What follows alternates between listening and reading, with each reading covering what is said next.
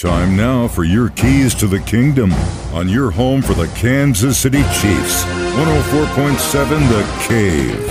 This season, 104.7 The Cave and United Plumbing have teamed up for touchdowns for charity. Every time Patrick Mahomes throws a touchdown pass, the guys at United Plumbing donate $104.70 to Dogwood Ranch. Against Cincinnati, the Chiefs threw for 2 touchdowns, which is $209.40.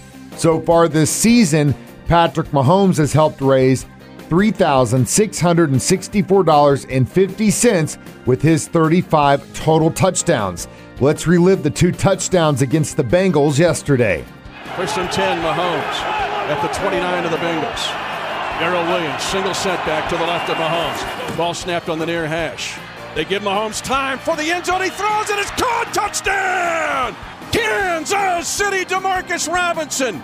On an outside, inside move, the Chiefs had time to get your Dino route for a touchdown on a triple move to Demarcus Robinson.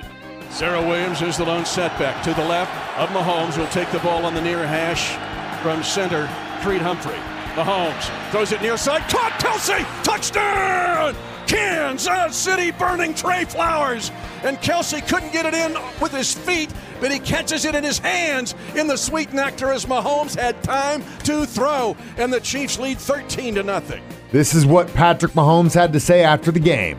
I mean, after you lose a game like you lost it today, it shouldn't be difficult to be ready to go again the next week. So I think guys will be ready to go. We're playing Denver. They're a good football team. They gave us a challenge this last time we played them, like they always do. And we're playing in Denver, which is a tough place to play at. So I think we'll try to fix some things, come back, and play better football this next week. Those are your keys to the kingdom. Brought to you by My Dentist on North Glenstone in Springfield. Dr. Mark Milson, the doc that rocks. And your home for the Kansas City Chiefs, 104.7 The Cave.